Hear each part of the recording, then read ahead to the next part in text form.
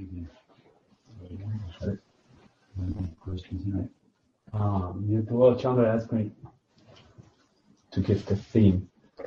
I was yesterday we were talking about the Brhad-Bhagavatamrta, and so we talked about just Sanatana Goswami, who actually revealed that story which Parikshit Maharaj told his mother. And some Kamaniya doesn't know really the story, so if you maybe just briefly could mention the story. And then, but my question is, why does Krishna reveal this story through Sanatana Goswami? Like everything else, we have a little bit like there's King Parikshit who tells the story to his mother. So why is it revealed through Sanatana Goswami? Mm-hmm. Well,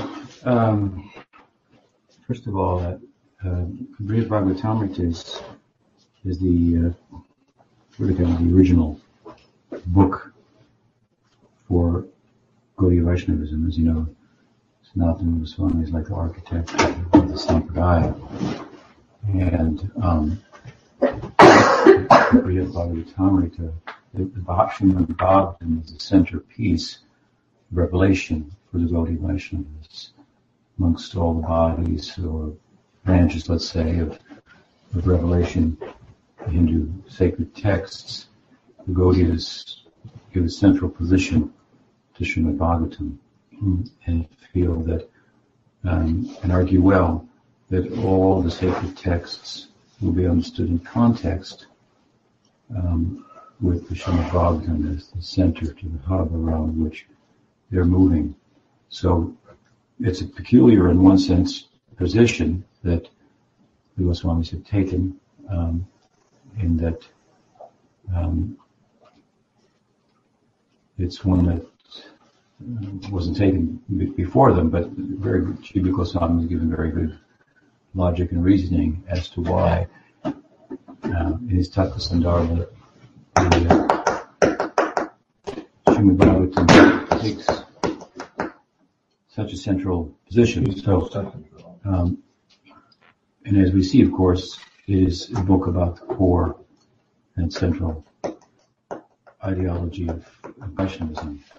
It's a book in which Krishna is spoken about, revealed ultimately from the perspective of Radha, which is what Chaitanya Mahaprabhu is about. So, Srimad Bhagavatam, then all of the Gaudiya granthas or texts are more or less speaking about the Bhagavatam in one sense or another, extending the themes, extending the leelas,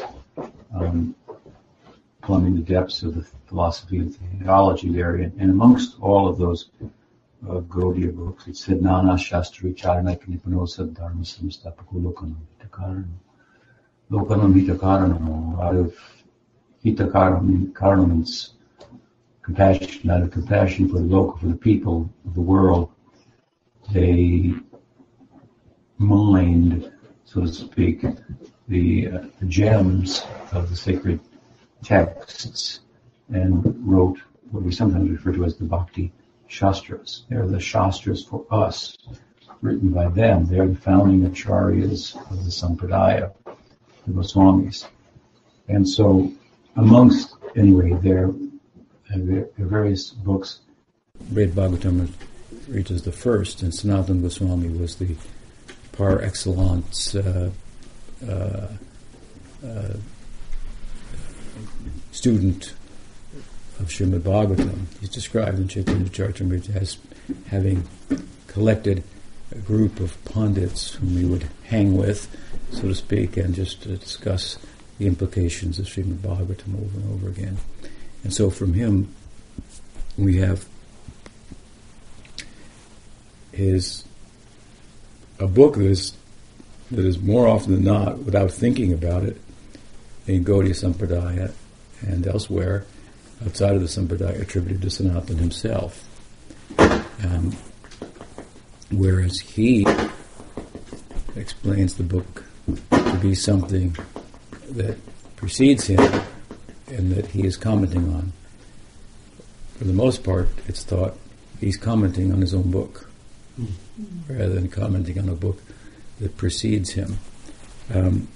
So your question has something to do with that, I guess, the origins of the book. Sanatana makes the case. I wouldn't say he makes the case. He simply states. He doesn't really give any proofs or evidence to support his position, but he states that there are different versions of the Mahabharata. Just like he doesn't give us an example, but I'll give you an example. There can be said to be different versions of the Bhagavad Gita. For example, it's sometimes thought that Krishna spoke the Bhagavad Gita to Arjuna, the Kshatriya, and he spoke the same wisdom to Uddhava, the Brahmana, which is referred to as the Uddhava Gita, a large section in the 11th canto of the Bhagavatam. If you look at the two texts, of course, they're very similar. Very, very similar in the questions and answers and so on and so forth. But speaking to the Brahman, Uddhava came out a little different. Speaking to the Kshatriya, Arjuna, a little different. Of course, they're both Vaishnavas and so forth. But Sanatana Goswami states that there are different versions of the Mahabharata, and this is a particular version. I forget exactly the details that he gives, but he gives no support for his position. And the history to the text, Brhad-Bhagavatamrta, in the form of Parikshit Maharaj speaking to Uttara, his mother, the story is that, according to Sanatana, that, of course, Parikshit Maharaj was cursed to die in 7 days. Another example comes to mind, of course, here when I mentioned that. That's the central theme of Srimad Bhagavatam, right? Parikshit Maharaj is dying, and so he goes to the bank of the Ganges and hears from Sukadeva. The story, at the same time, of Parikshit Maharaj's involvement with Sukadeva and the curse from the Brahmin boy, and so that's also related in the Mahabharata. But the story is different there. It's the same story, but you can tell the same story to different audiences and emphasize different points.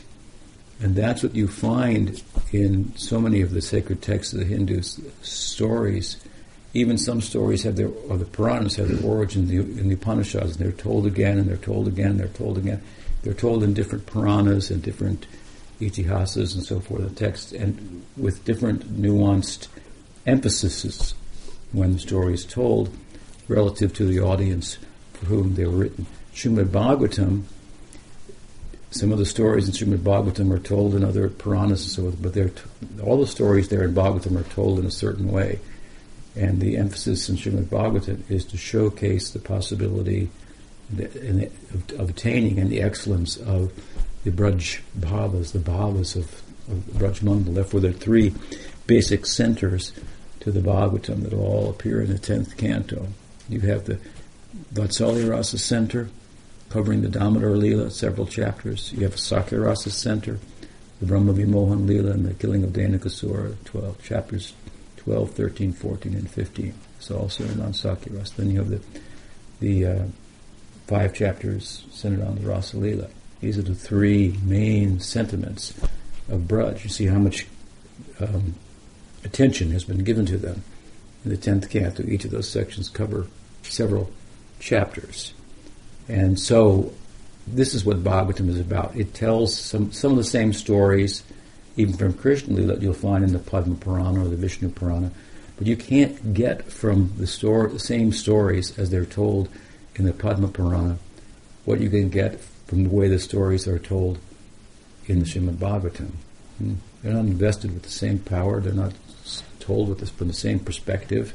and so forth. So this is what you find in the Hindu text as far as the various narratives. They're told, they're retold in different books at different times, to different audiences, and so forth. So each one has a particular purpose in mind. If I sit to tell a story, then I may tell it slightly different to children than to adults, and so on and so forth. So, as the story of Maharaj Parikshit is told in Bhagavatam and in Mahabharata, Mahabharata will take you nowhere transcendentally if you take out the Bhagavad Gita from Mahabharata. So it tells the story of Parikshit in a different way.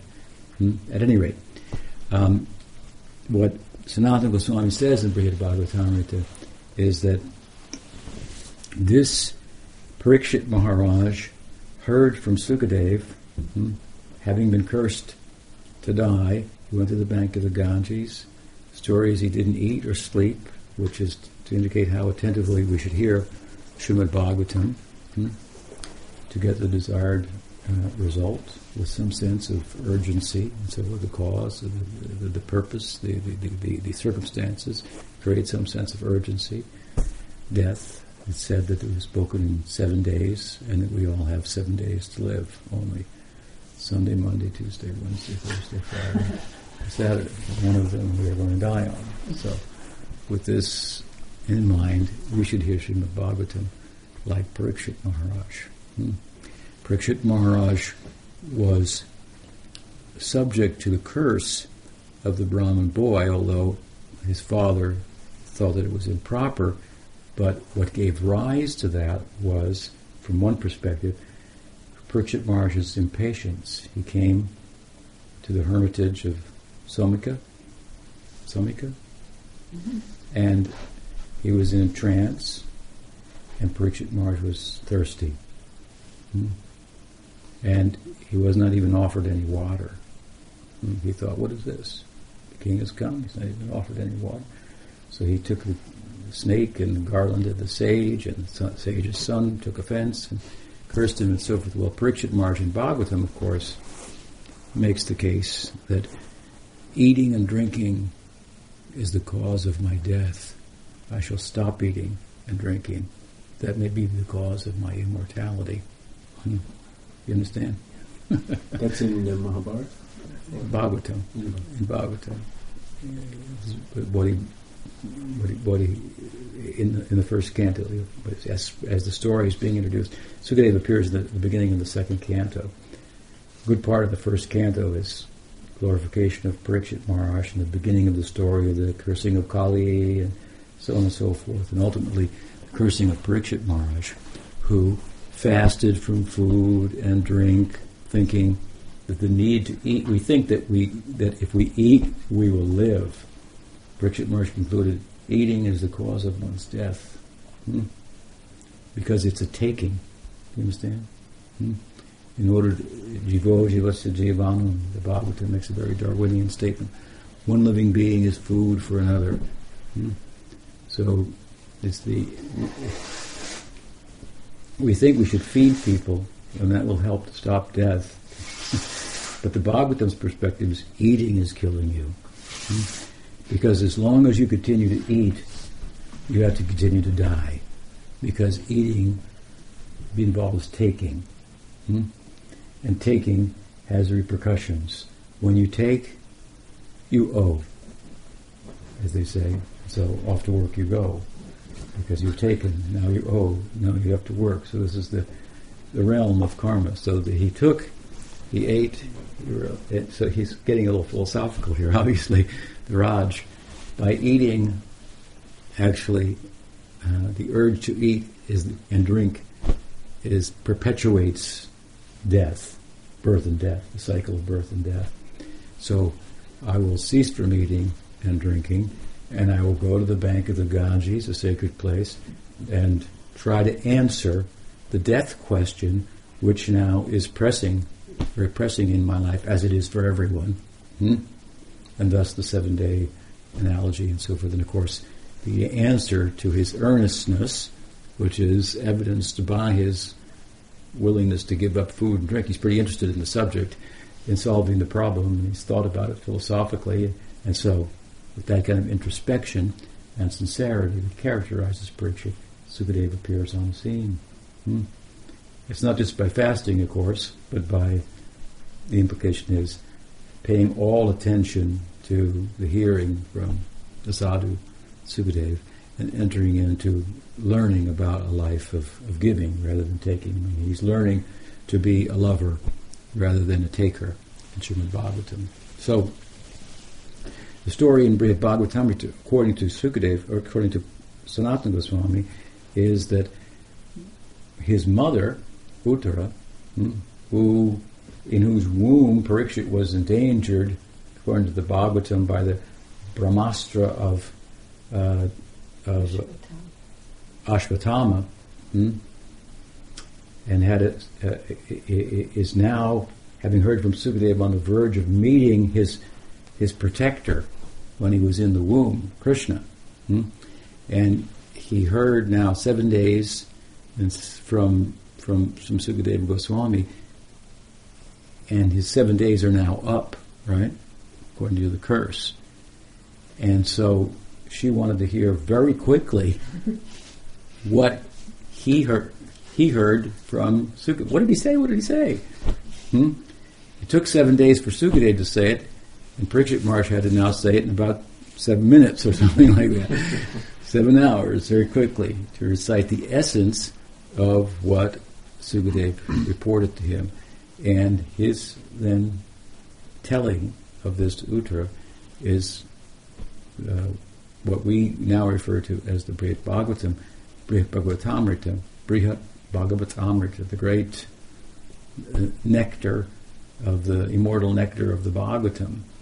And as I say, Sanatana Goswami says this story of Parikshit Maharaj, Uttara asking the Raj, and the Raj telling her what Sukadeva said, is in another version of the Mahabharata that nobody's ever heard of or ever seen, but that's what he says.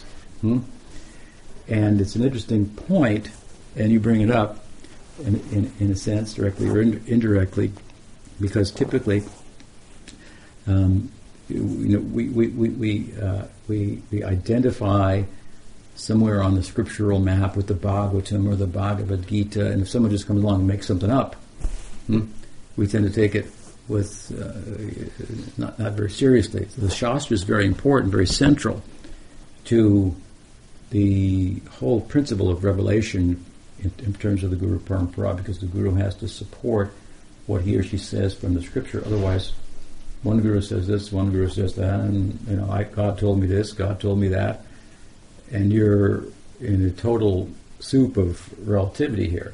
So therefore, Prabhupada, for example, would emphasize the scripture as a standard of knowledge. It's like the map.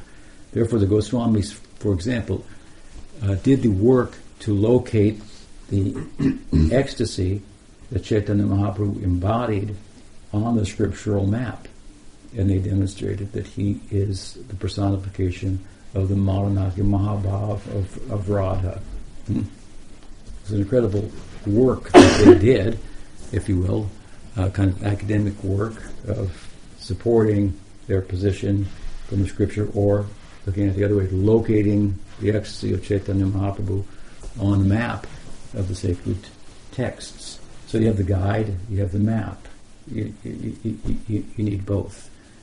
The guide says, I've got the map, and so forth. So it's peculiar in this way that Sukadeva Goswami, or Sanatana Goswami, is making, just really stating. He's not making a case. He doesn't try to support it or give evidence that there is such another version of Mahabharata. I mean, there could be, but nobody's ever heard of it. I've never heard anybody anywhere confirm it, or any manuscript or anything of the sort. So, for the most part, without thinking about it, most Gaudiya people and people outside of Gaudiya Sampradaya who comment on Brhad-Bhagavatamrta simply say it's Sanatana Goswami's book. But the implication of it is, well, wait a minute, did he just make this up? Or, like you said, why did it come through him? Should we believe it? And so forth. Well, it speaks to the power of Sanatana Goswami as a contributor, but I think also that it really constitutes an explanation of the essence of Srimad Bhagavatam, stripped of so many extra things that are packed into the Bhagavatam to give it a Puranic setting. There are, I think, 5 different... Is it 5 different? 5 and 10. There's some say, you can look at it from 10 or 5 different elements of a Purana.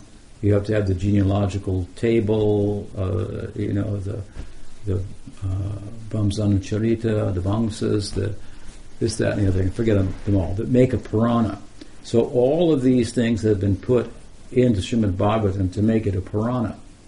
But what it's essentially about is what's couched in the Puranic setting. You take, for example, cosmology of the Bhagavatam, and even the description of matter in the part of the Bhagavatam. It's drawn from the Sankhya philosophy, and Bhagavatam basically makes the case that there's 2 sides to matter. There's a guna maya, its constituents, and jiva maya, its power to delude, and it mostly deals with its jiva maya, its power to delude.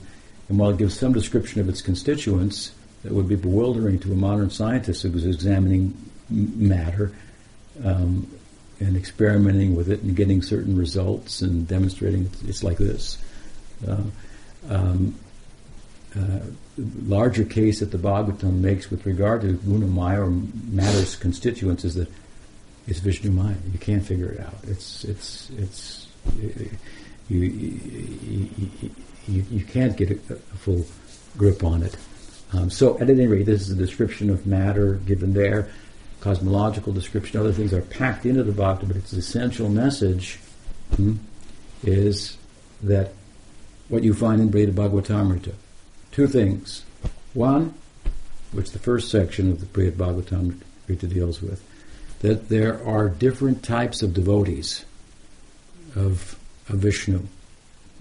There's a gradation of devotion.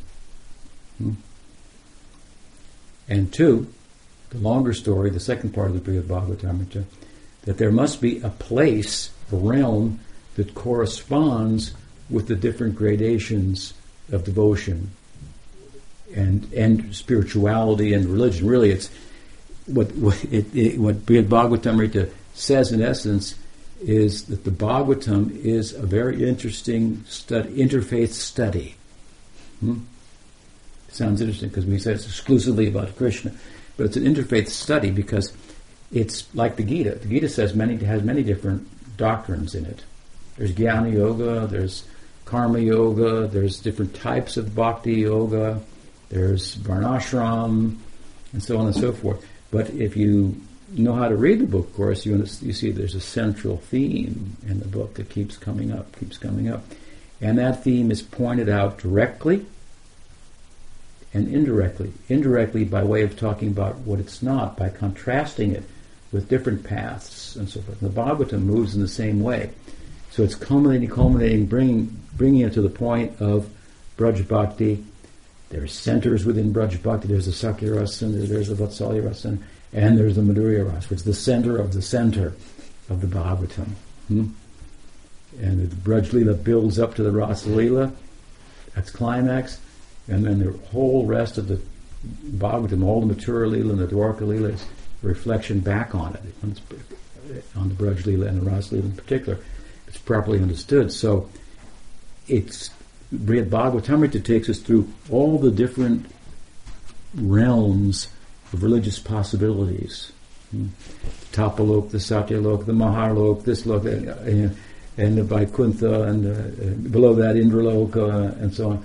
All different conceptions of God, of the Godhead, that are not relative to Hinduism. If you look at them carefully, they're talking more generically about what you find in the different religious paths in the world. I mean, that's a beautiful thing about Hinduism. It really is very comprehensive.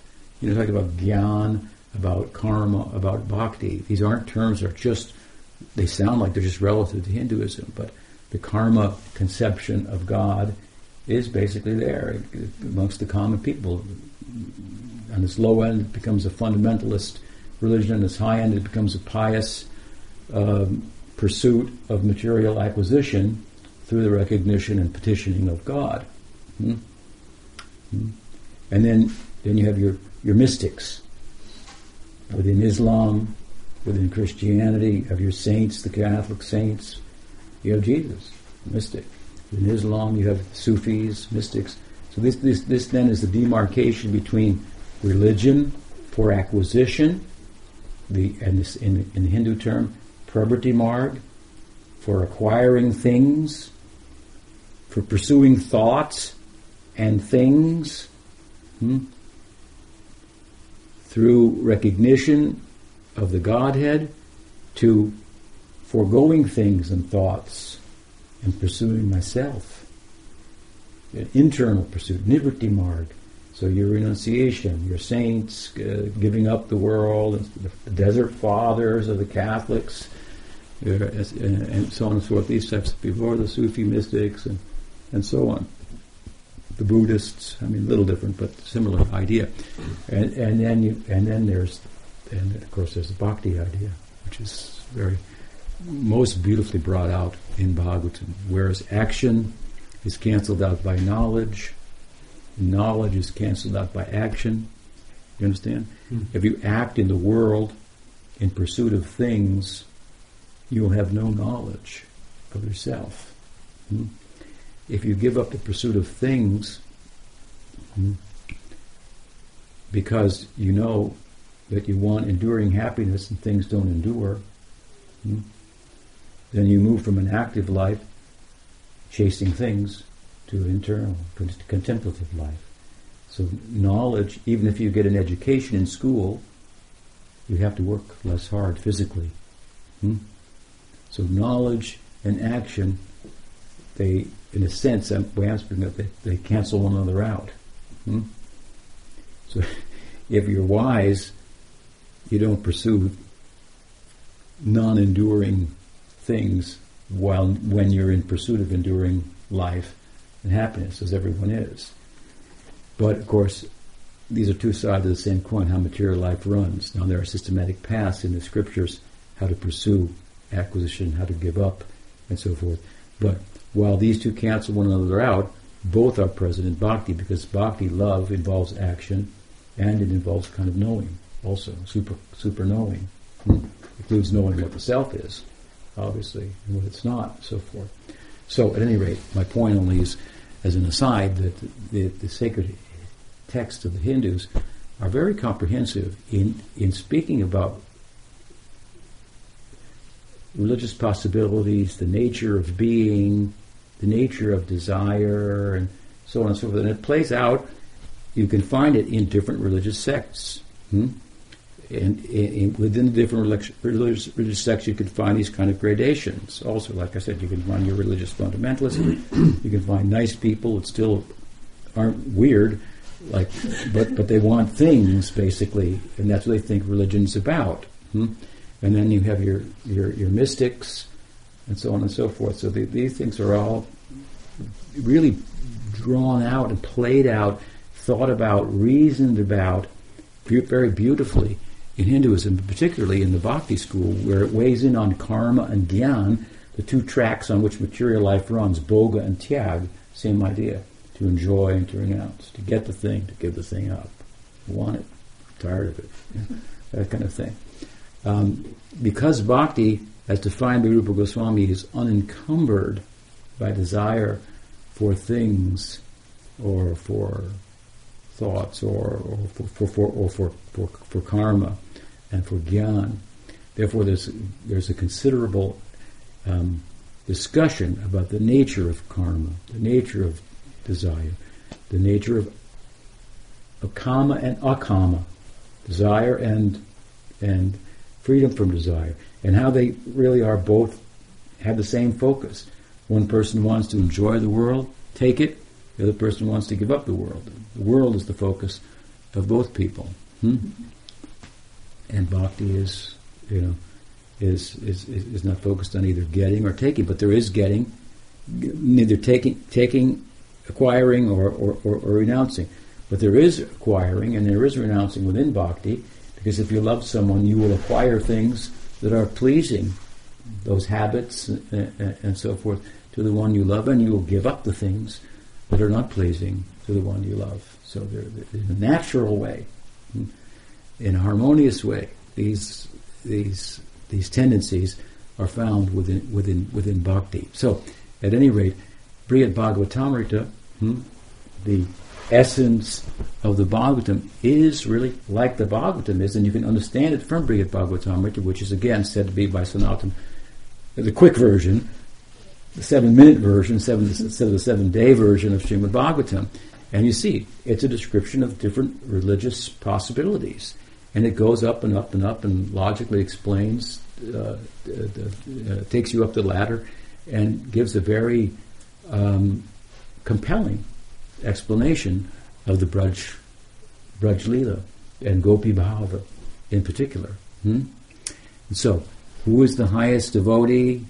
And what is the corresponding realm? So the highest devotees are the gopis, and the corresponding realm is Goloka. The story is told, the second part, by the Gopakumar, the Priyanarmasaka, the friend of Krishna, who's involved with his romantic life as well. So it's very... the first part, I guess you haven't read the book and you wanted me to say something about the story? Or maybe a little bit, yeah. Yeah, so first part of the book, again, Narada is on the scene, and Narada is it's Narada, right? Yeah, he's pursuing the different types of devotion, religion. What's the best type of service to God? Something like that. And so he goes in this world and Indraloka and Brahmaloka and so forth. And each place he goes, the primal person there in Shivaloka and in Brahmaloka and Indraloka and so forth, he arrives on the scene and he praises that person and says, "Oh, Indra, your devotion to God, to Vishnu is incredible." And he goes on and on and on, speaks about it. And then Indra responds, "I'm nothing. What are you talking about? I'm a demon, practically. Just see my position." And he starts talking about all his negative qualities. And I fought with Krishna. He came here for the Parijata flower, for his queen, Satyabhama. And I fought with him over that. I resisted it. I'm terrible. And so I stole his, I tried to rein in on his cows and calves. And if you want to know something about devotion, go to, or does he say that? Go to Shiva or something. Go to Brahma. Goes to Brahma. Praises Brahma. Brahma replies, "I'm nothing. Go to Shiva." Shiva says, go to Prahlad. Prahlad says, "Go to Hanuman." Hanuman says, go to the Pandavas. Pandavas say, where they go to Uddhava. That's what Krishna says. And each one is saying, and they go to the Braj, ultimately.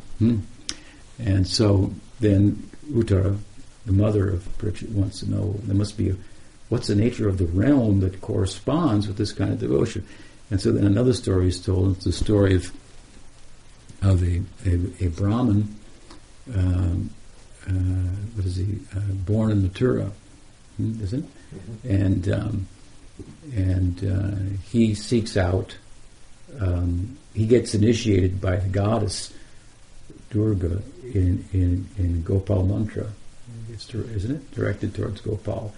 And he doesn't understand there's a story within the story there. Anyway, one fellow meets this cowherd in the forest, and who becomes his guru, and tells him his story, how he was initiated, how he chanted the mantra, and he went to Jagannath Puri, he worshipped Jagannath for a long time, and from there he went to beyond the world, and he went to all the different abodes, and ultimately he was attempted to merge into Brahman, but he resisted, and it's very, very intriguing, very powerful, compelling, very interesting story. And he ultimately goes to Vaikuntha, and he's in Vaikuntha, for example, and he's worshiping Gopal Krishna through his mantra, but he doesn't know anything. All he knows is he got the mantra. He chants it, and it works. And he doesn't really have... He's getting Siksha gurus along the way are giving him knowledge. You may think in Brhad-Bhagavatamrta that his guru just gave him the mantra and disappeared, which is more or less what happened. But what's happening wherever he goes, he's finding Siksha gurus who are advising him and edifying him. And so he learns about that abode and what's the shortcoming of it. And then he feels it also at the same time. So the teachings as to the shortcoming of the abode that he's in prior to attaining Goloka, which is what his mantra corresponds with, he feels it, but he can't quite articulate it. And so the guru, the Siksha guru in each case comes and articulates it. Yeah, this is why. He's in Vaikuntha and he sees Narayan and he goes, "Hey, Gopal!" And people say, "You can't talk to him like that. Step back. Pay your obeisances. That's Narayana." Who has a Gopal side that he shows sometimes on Janmashtami in Vaikuntha. But it's not the same exactly as the Golo, what's also referred to as Mahavaikuntha. So Gopakumar is not quite satisfied, and so who is it in Nard, I guess, comes in Vaikuntha, and Uddhava and says, "Look, talk to him, Uddhava. You've been to the Braj, okay? You had your experience. You went there. Krishna sent you there to give message to the gopis, and you ended up getting edified by them. And so you know something about that kind of bhakti. That's where this guy belongs. Start talking about it." Uddhava tells him, "Well, look, first, go to Golok, go to Dwarka."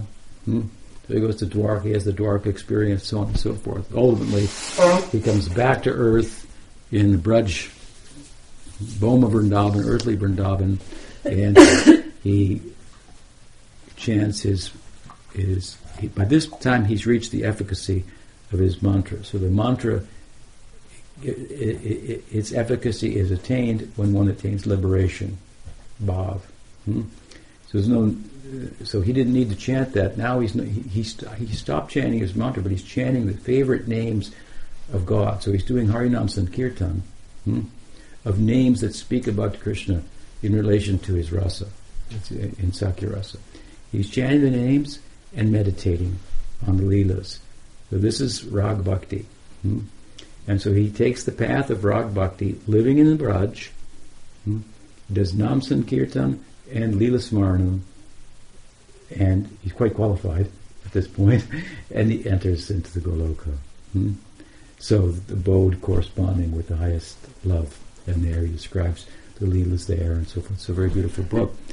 So what it is, as I say, in essence, is the essence of Srimad Bhagavatam. So if you want to know what Bhagavatam is about, and this is the central piece of the whole Gaudiya Sampradaya. Again, it's the hub, the Bhagavatam, around which all the sacred texts orbit and are understood in context.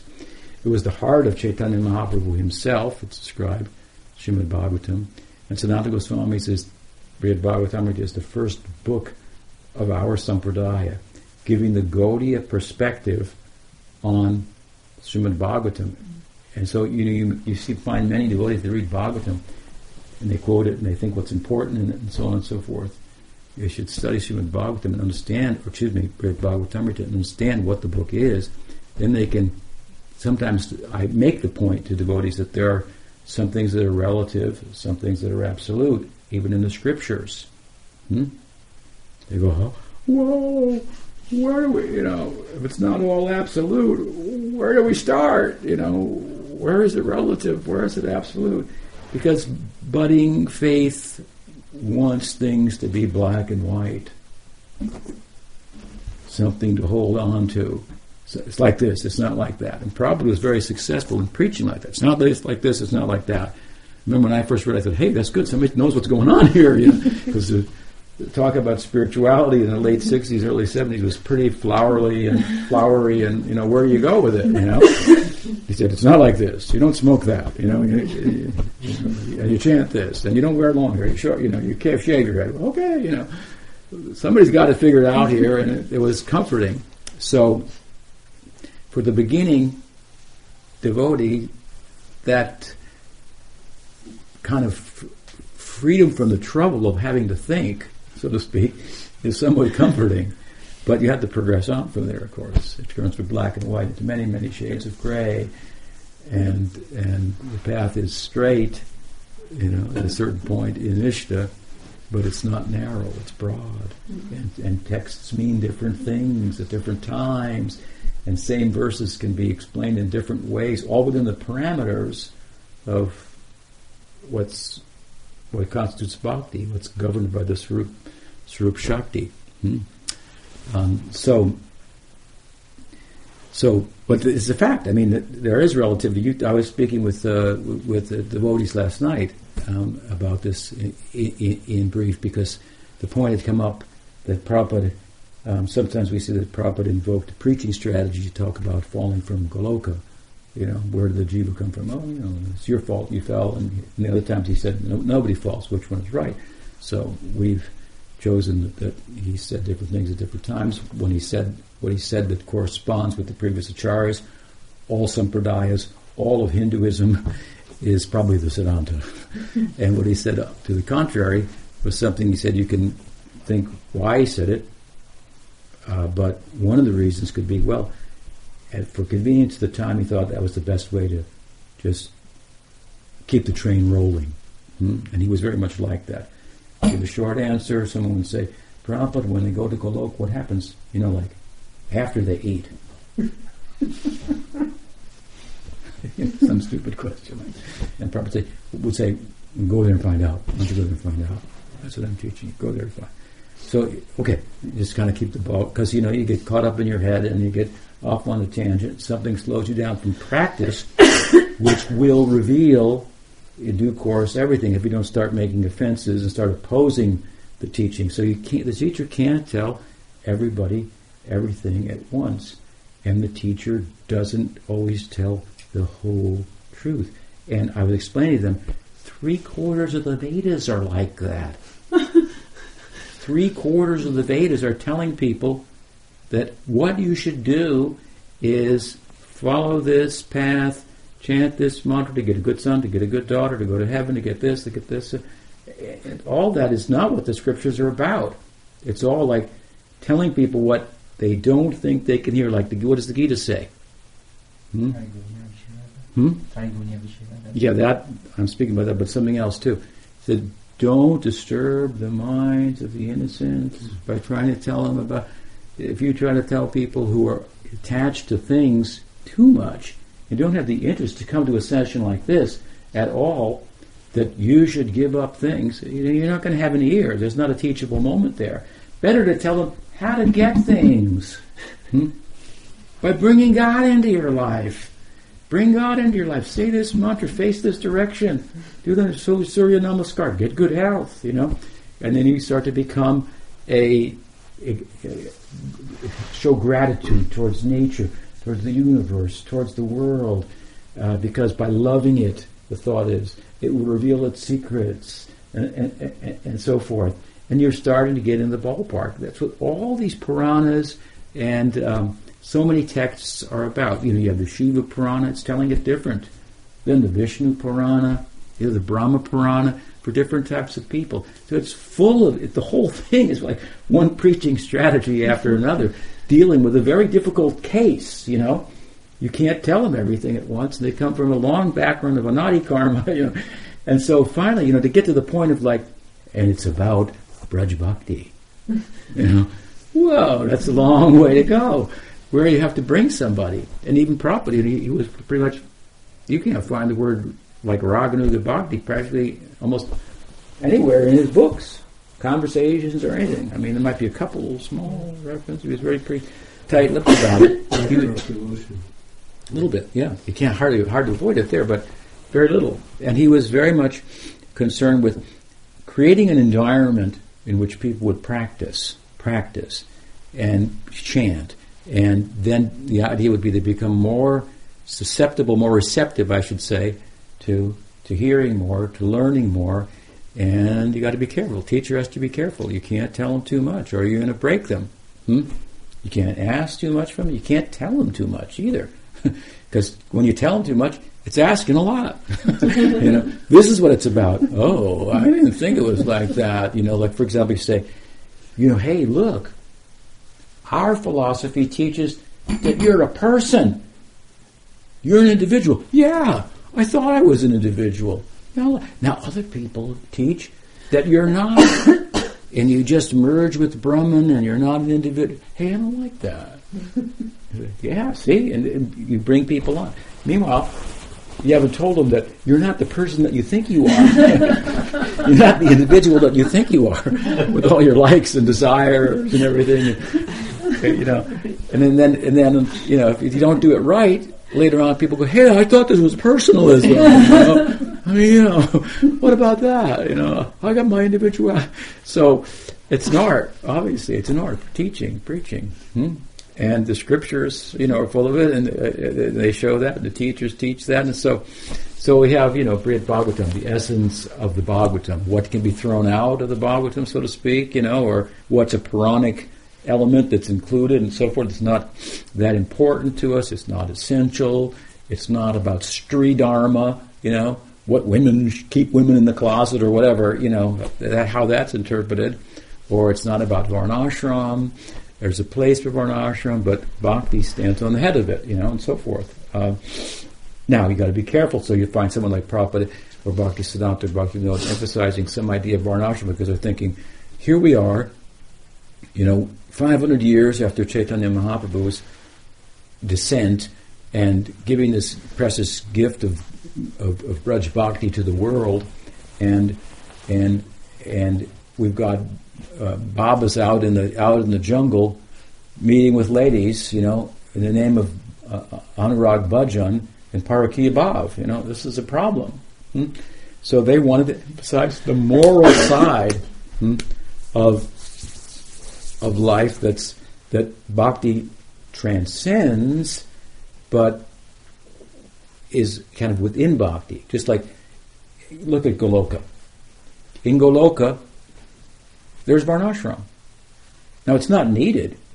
You understand? In other words, what's really running the whole thing is the bhavas, but the structure, there's a structure of Varnashram. What that's telling us is that morality, good moral life, is contained within bhakti. It's not that, hey, we don't need Varnashram, we can be immoral and still do bhakti. And everything will be fine. Krishna says, sin and come to me, don't worry, give up the dharma. So they wanted to emphasize this side, that anyone can start bhakti through sadhu sangha in any stage, but if you start at a low stage and you have all types of material desires, then look for this, the removal of the material desires, before you start looking for gopi bhav and misunderstanding it to be something like your material desires. I give the example a number of times. Once I was pulled aside in private in Vrindavan by one devotee, and he asked me, Maharaj, I want to ask you a private question. Is there any real sex life in the spiritual world? I mean, real sex life? And so I said to him, you don't get it. There's no real sex life in the material world. So at any rate, they, our acharyas who wanted to interface with the rest of the world, the modern world, and so forth, they wanted to put some emphasis on the things that should be leaving behind, or the things that should be coming into place as a result of your bhakti. You should become a morally stout person, a righteous person. The shortcomings of Varnashram, in terms of being a comprehensive religious ideology, are not that they make you uptight or it's repressive or something like that, or it's sexist or however you want to look at it. The shortcomings of it are that the moral life itself is only a shadow of ultimate goodness. Therefore, you can never be perfectly morally. How can you do it? You can't be morally perfect. That's the whole idea.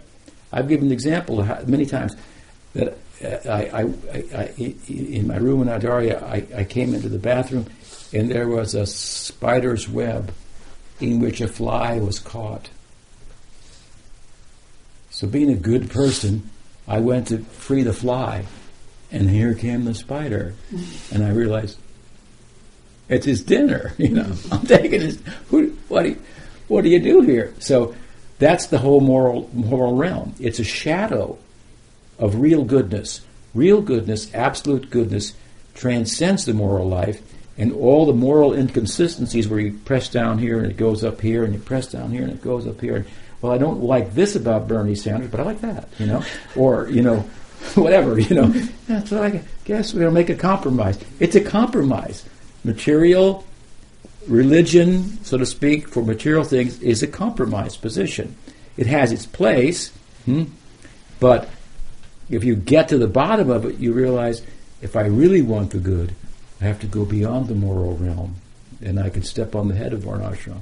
But I'm a morally stout person that does it. Therefore, for example, in the Purva Mimamsa, the first section of the Vedic treatise on the Veda, it says, Atato Dharma Jignasu. Now's the time to inquire about religion. When you've completed that course, then you got the Vedantic side. It says, Atato Brahma Jignasu. Now's the time to inquire about Brahman. And arguably, now's the time to inquire about rasa. Rasa Atato Brahma Jignasu.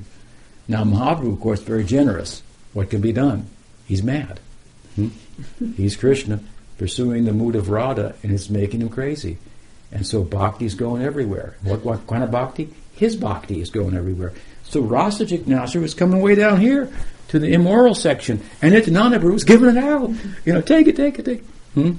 And so some acharyas go, well, it's good and all, but whoa, we got to talk about this now. Now we're going to say something about this works, so because it's the high thing can be misunderstood, and so on and so forth. And so gradually, you start to explain, and so there are various strategies that might be evolved for preaching, and it seems like Sanatana Goswami's book as well is a preaching strategy, and he had the power to do it. We might say, well, wait a minute, who is he to just there's no proof that this other edition of the Mahabharata with Parikshit speaking to his mother Uttara exists, but his book is very powerful and compelling, no doubt.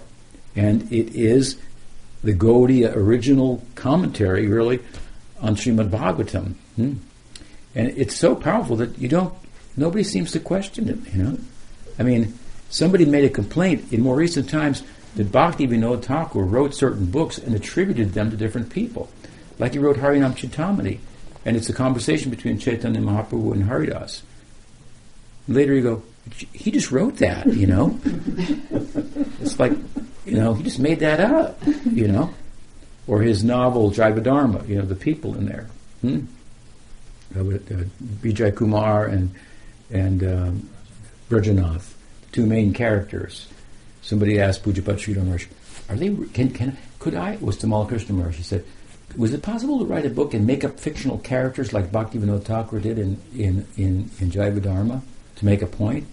And Sridhar Maharaj said, he said, whatever is in the mind of Bhakti Vinod, that's true. But it's, so that's the whole other thing. In Braj Bhakti, in Bhakti, you can make it up as you go along at a certain point. When you become completely under the influence of Krishna's Swarup Shakti, do you think the cowherd boys have desires? You think they have no desire? What are they, just automatons? They have desires. Sakya Rasa is full. Madhurya Rasa is full of desire. But all the desires are within the parameters of the influence of the Swarup Shakti, because the desires are coming due to that influence. We have material desires due to the environment of material nature. It's causing us to desire, which we have the capacity to do, in relation to that environment.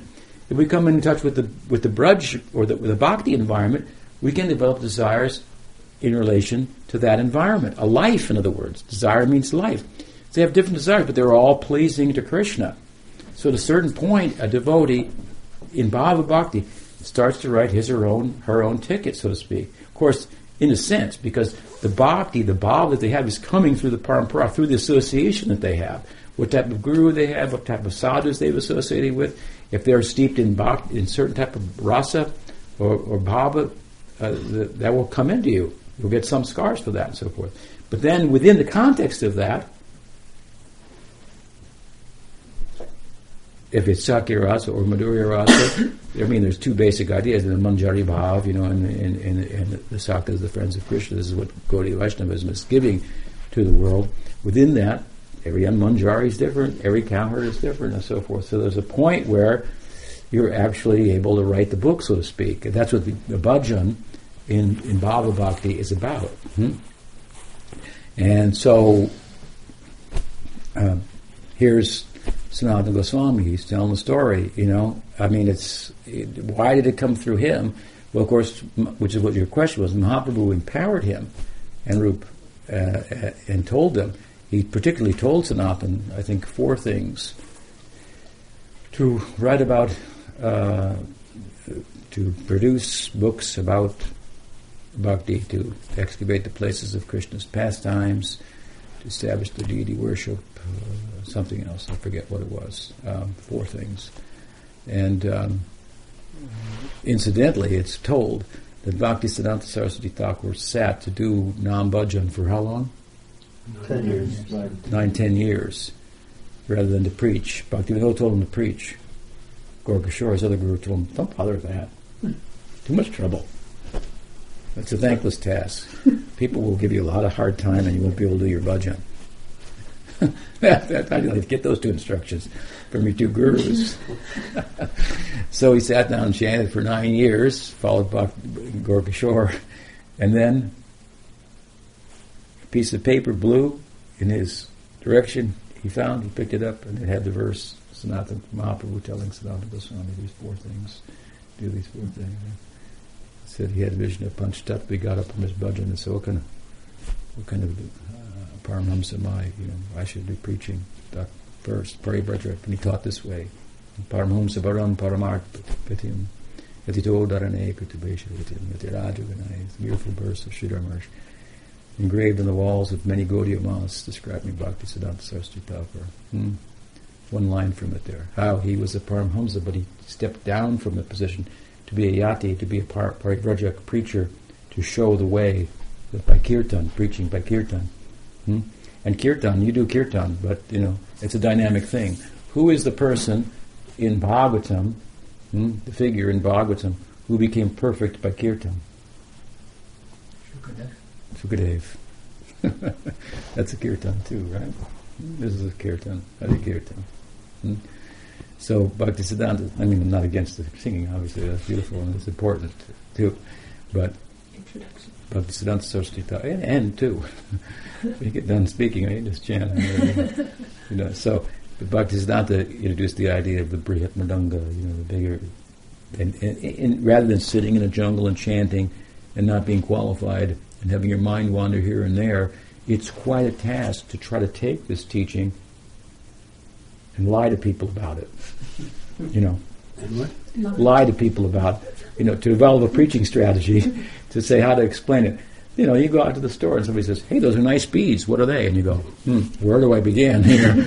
Okay, they're sacred beads, and my guru gave them to me.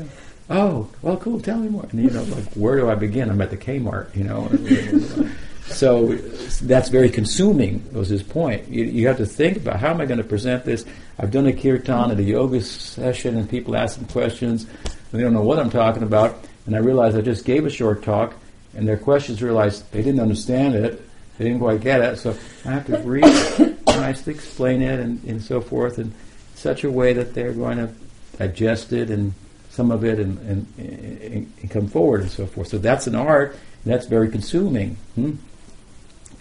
And this is the power of kirtan. It's very, very, very, very consuming, and it's the main anga, limb of bhakti for Kali Yuga. So, at any rate, Sanatana Goswami, he followed Mahaprabhu's order, and this is one of the first things he did. He wrote Brhad-Bhagavatamrta. Now, whether there is some Mahabharata edition somewhere, well, it's in the mind of Sanatana Goswami, so it must be there.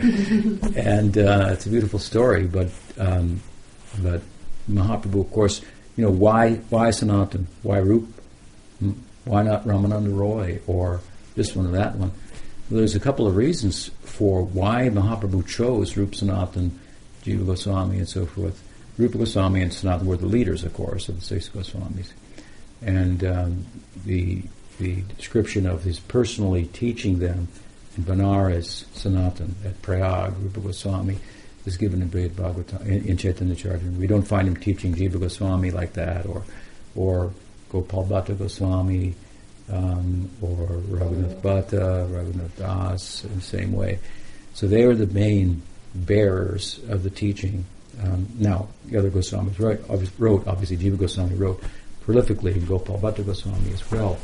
But the leaders of the 6 Goswamis were Rupa and Sanatan. And there's 2 reasons for that. There's an external reason and an internal reason. The external reason is they were very uncommon people from a worldly point of view. They spoke many languages. They were highly positioned in the Muslim government in Bengal. Sanatana Goswami was the de facto ruler of the Muslim kingdom in Bengal when Nawab Hussain Shah was out conquering somewhere else. So they were very, as much as crude as the Muslim occupation of Hindu India was, still these leaders were in some way very cultured, people within the context of their own culture, so to speak. The kings were educated, they were wise, they could have command over people, they could understand people's psychologies and so forth and so on. They were beneficent to their own constituents and so on. So he was both Rupa and Sanatan were super qualified people. And the story is, of course, that Nawab Hussain Shah was in Bengal, and he was having a tomb built for himself. For when he died, he would be entombed. So he hired the best artisans, and he wanted to have the best tomb in all of India for himself.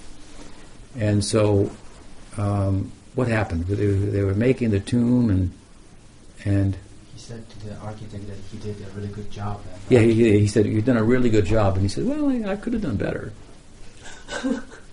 And so he cut off his head, right? And so then he told his assistant, what did he tell him? Like, go get it. Go get it. Yeah. Go get it. Yeah, go get it, or something like that. And that guy didn't know what to think. He said, "I'm getting out of here. Where I'm going. Can I have my head cut off?" So he didn't know what the king really wanted. Go get the best. Go get the best. Yeah, he didn't quite figure it out. He just left, and then so he was wandering, and he met the young Rupa and Sanatan, and they saw that he was very troubled, and so they had compassion, and they asked about what's troubling you. He said, "What has happened?" And then they said, "Oh, this is what he wants." They could answer the question. It wasn't as clear as that, but they could answer the question. So then he went back and he answered the question. He said, "How do you figure out the answer to my question?" I met these young fellows and bring them here. I want them to work for me.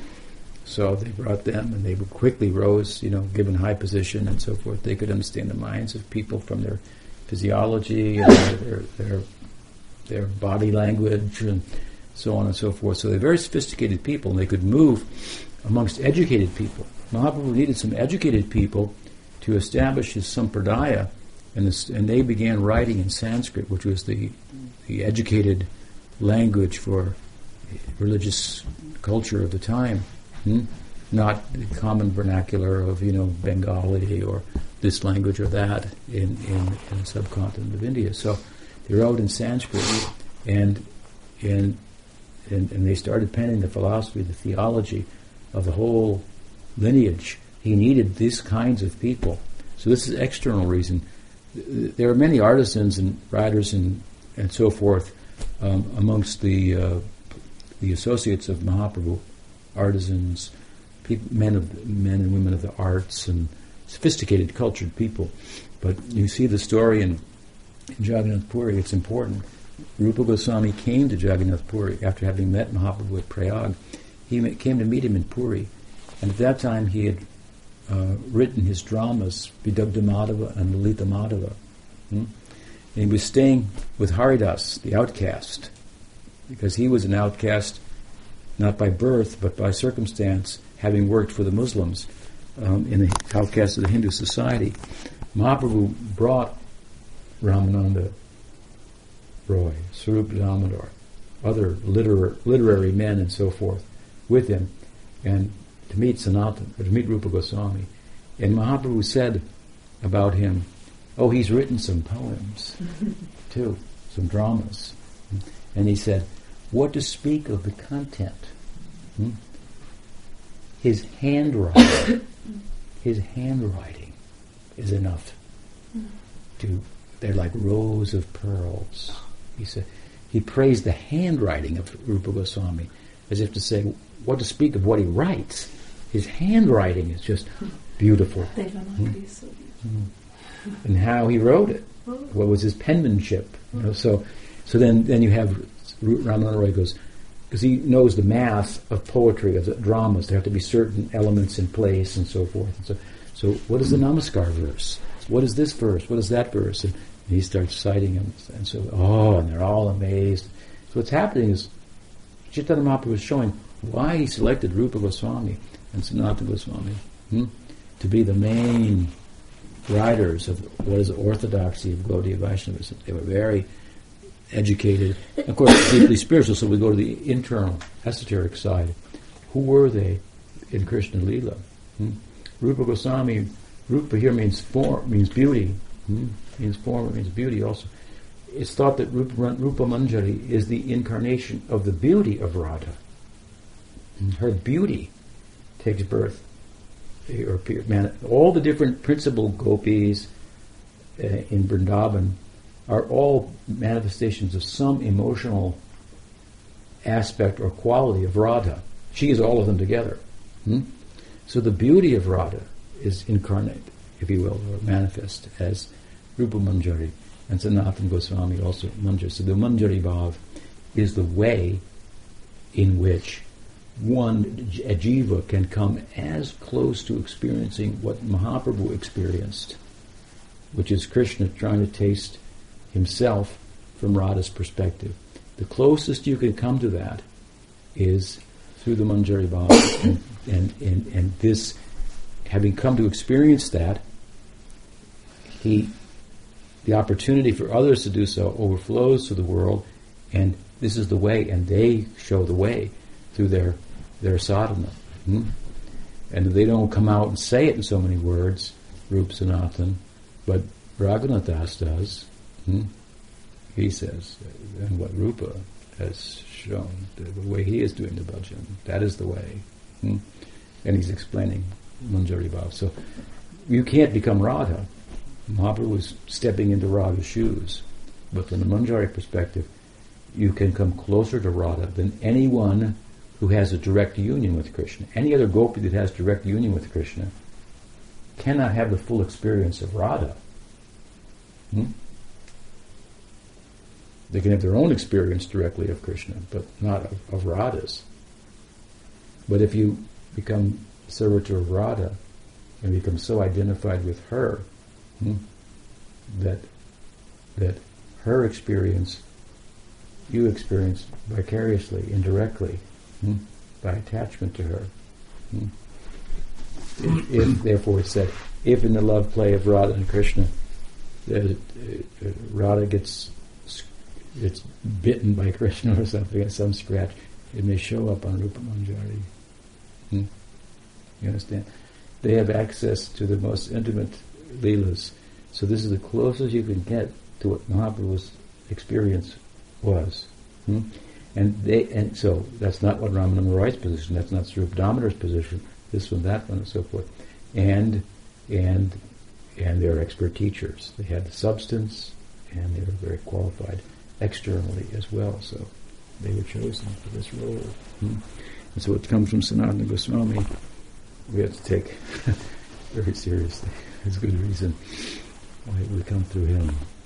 And Brhad-Bhagavatamrta, the first book of our sampradaya, and very, very highly readable and important to study. I think you've read it. This guy's gone has an edition. Bhakti Trust has an edition. Yeah, Gopi Prabhu. Right. Yeah. There's some other editions too now. So, thank you for the theme. How long are you going to be with us? Another month or so? In the future. Okay. Yeah, you should come and spend some time. Yeah. We looked at the land of our cabin. Oh, you looked over there. We left with, I had 5 pieces of land in my hand. Oh, good. We put 5 pieces in my hand. It's a nice piece of property, yeah. Very nicely divided into different sections and so forth. Today I actually experienced how the ground sparkles, quite literally. Mm. I'm very drawn to sparkly things, as Bhakti Rats knows. So she was very expert in getting me very attached to the land. Oh, that's good. That's good. Of the land today, and today we could actually see what you have already been seeing. The past couple of times first time we just forest, second time, okay, I'm getting some pictures. This time we could really start seeing. We can't tell you everything at once. I'll be completely overwhelmed. I mean, just seeing the area that Rohini Nandana cleared, that just blew me away, that entrance where you come. Uh-huh. I could completely see. Yeah, it has The great tents potential. there. Great potential. Really. When I saw that, I was like, oh, I get it. Mm-hmm. And then they took us up to Samadhi Ridge. Very good. Well, it's yours to participate in. It belongs to you. It belongs to the devotees. We already have 5 pieces of land. Okay. Thank you. Sisi Gaurada Madhava ki jai. Bhakta Vrinda ki jai. Bhut Premananda. Vancha Kalpatargascha. Patitam. Ananda Gupta. Bhaktivedanta Tripurari Swami ki jai.